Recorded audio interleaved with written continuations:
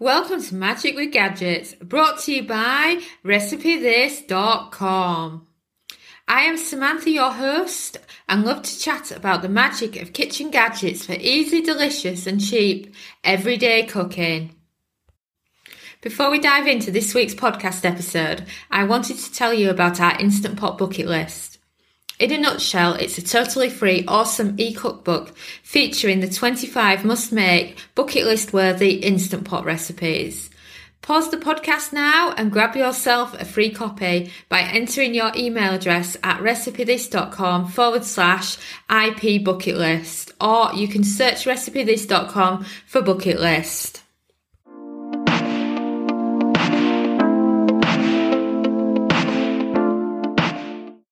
What are the Instant Pot settings? Let me take you on a tour of the Instant Pot settings and the buttons you don't need the most. You know, before you have information overload, wondering what all these Instant Pot buttons are all about.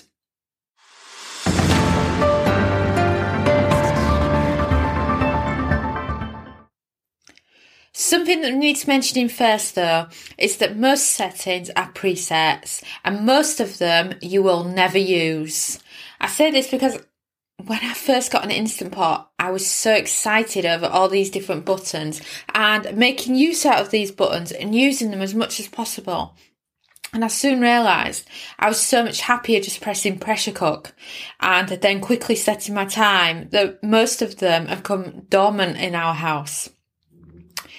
And firstly, let me talk about presets, because you're probably wondering, what on earth is Samantha talking about when she's saying a preset?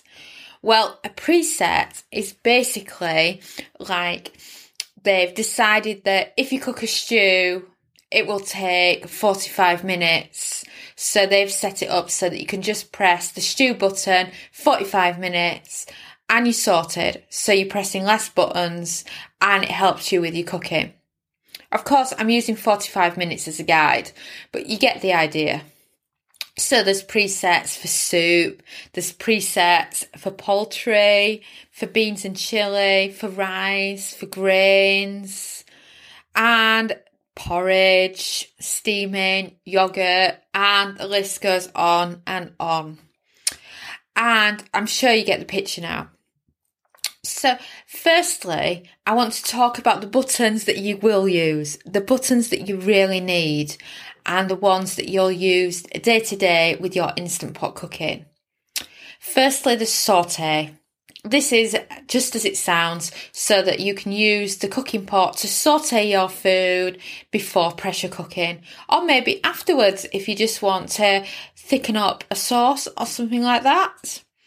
I often master my Instant Pot recipes. It's like I'm on autopilot. They start with saute onion with extra virgin olive oil, then add in a little garlic until brown. That's seriously how many of my Instant Pot recipes start. Well, it's true though, isn't it? Because if you were doing a bolognese, you would do that first. If you're making shepherd's pie, you would do that first. If you were cooking chicken in a sauce, same applies, you know. If you're making stock, you would do that. So you can understand why I use the saute so much. And then the second one is the pressure cook or manual. You might be wondering, pressure cook or manual? And I'll tell you the problem we have here. Many Instant Pot recipes was created when Instant Pot first became a trend, and these recipes haven't been updated. On those that have the original Instant Pots, my Instant Pot that's almost 5 years old, this applies to. Instead of a button that says pressure cook, the button said manual. So it was like in your mind you were doing a manual pressure cook. And then the Instant Pot was updated, and all these newer models of Instant Pots didn't have a manual button and said it was just pressure cook. So it can be confusing because you go to one recipe site and it says press pressure cook, and another one says press manual, and you're like, I don't have a manual button. Well, that's the big clear up between the two. And then note that, let's say you're just baking some potatoes for half an hour. Once you've got the potatoes ready, you press in, pressure cook, 30 minutes on the Instant Pot, and you're done. And that's just how simple the pressure cooker manual button is.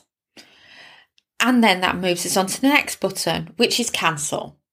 This is used a ridiculous amount of times because every time you finish a recipe, you press cancel and then you go to release the pressure. So, the cancel button is up there with the most used. And then, of course, there's the plus and minus buttons, which this goes back to the baked potato method I was talking about. And that is where you've just turned on your pressure cooker. It saves itself from the last food you cooked. So let's say last time you used the pressure cooker, it was a 10-minute cook time on pressure cook. Now you're doing 30 minutes for these baked potatoes. So what you would do is you would press the plus button all the way up to 30 before you press start. And that is how you're getting your cook time. Or then maybe the next time you're cooking something that's 15 minutes. So you're then using the minus button to adjust the time. And those are the 4 buttons that I could not go a day without. Yet there's many more that I can go a month without, and they don't actually get used much at all. It just depends what mood I'm in. So the other buttons, the ones that I actually would say that I use on a regular basis, of course, yogurt. It incubates the yogurt for you, so it's essential that you're using the yogurt button. And to use the yogurt button, you just press in yogurt, adjusting the time, making sure it's set to 8 hours, and that's it. It's a very easy preset to do. And then, of course, if you want to use the Instant Pot as a slow cooker, then, of course, you can use the slow cooker button. But what I've found with the slow cooker is it's very, very low. But I find that it does a better job than what the keep warm does. So I choose to use the slow cooker button over the keep warm if I want to keep food warm. But of course, it's totally up to you. And the other thing that some say they use a lot and others say they don't is the pressure level. This is where you can take it from low pressure to high pressure. Note on my recipes, I think I only have 1 out of 300 Instant Pot recipes that uses low pressure. It's really not used very often, so do note that. And if you see a recipe online and it doesn't say whether it's high or low pressure, then note it will be high pressure. People only really tend to tell you if it's low pressure. And then for the regular food ones that you have on there, you have soup and broth, you have meat and stew, you have beans and chilli, and you have poultry. These are all regular presets for certain types of food that you can use. I use them sometimes. It depends what mood I'm in. I love the fact that the meat and stew one is set to a higher number of minutes. So if the last thing you cooked was for 2 minutes, it's quite a lot of button pressing to get it all the way up to 45 minutes or up to an hour, depending on what you're cooking.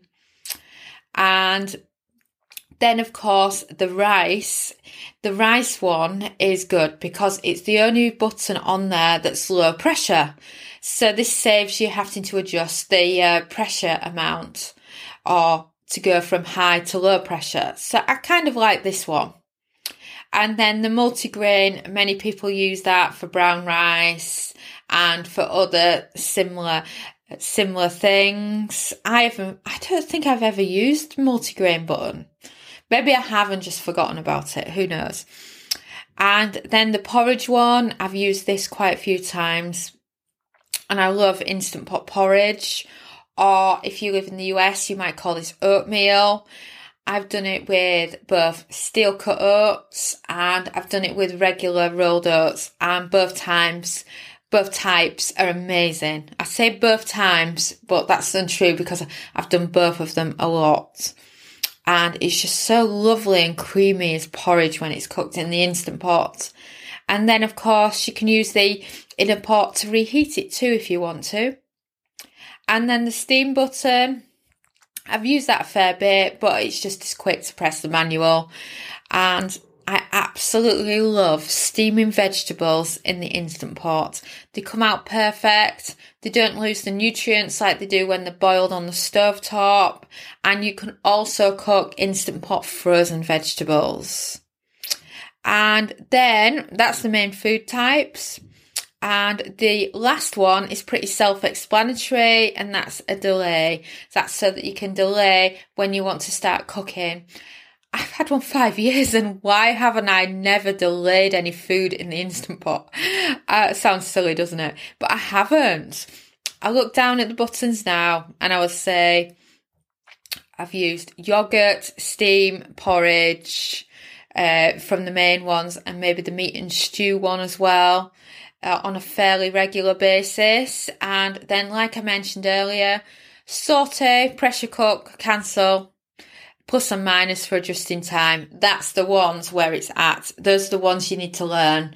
And to be honest, once you've cooked in the Instant Pot a few times, you'll soon get used to it, and you'll soon decide whether or not you need a preset, or if you just want to go straight in and do it the way we do it. And of course, don't forget to head over to recipethis.com. We have a lot of Instant Pot beginner recipes over there.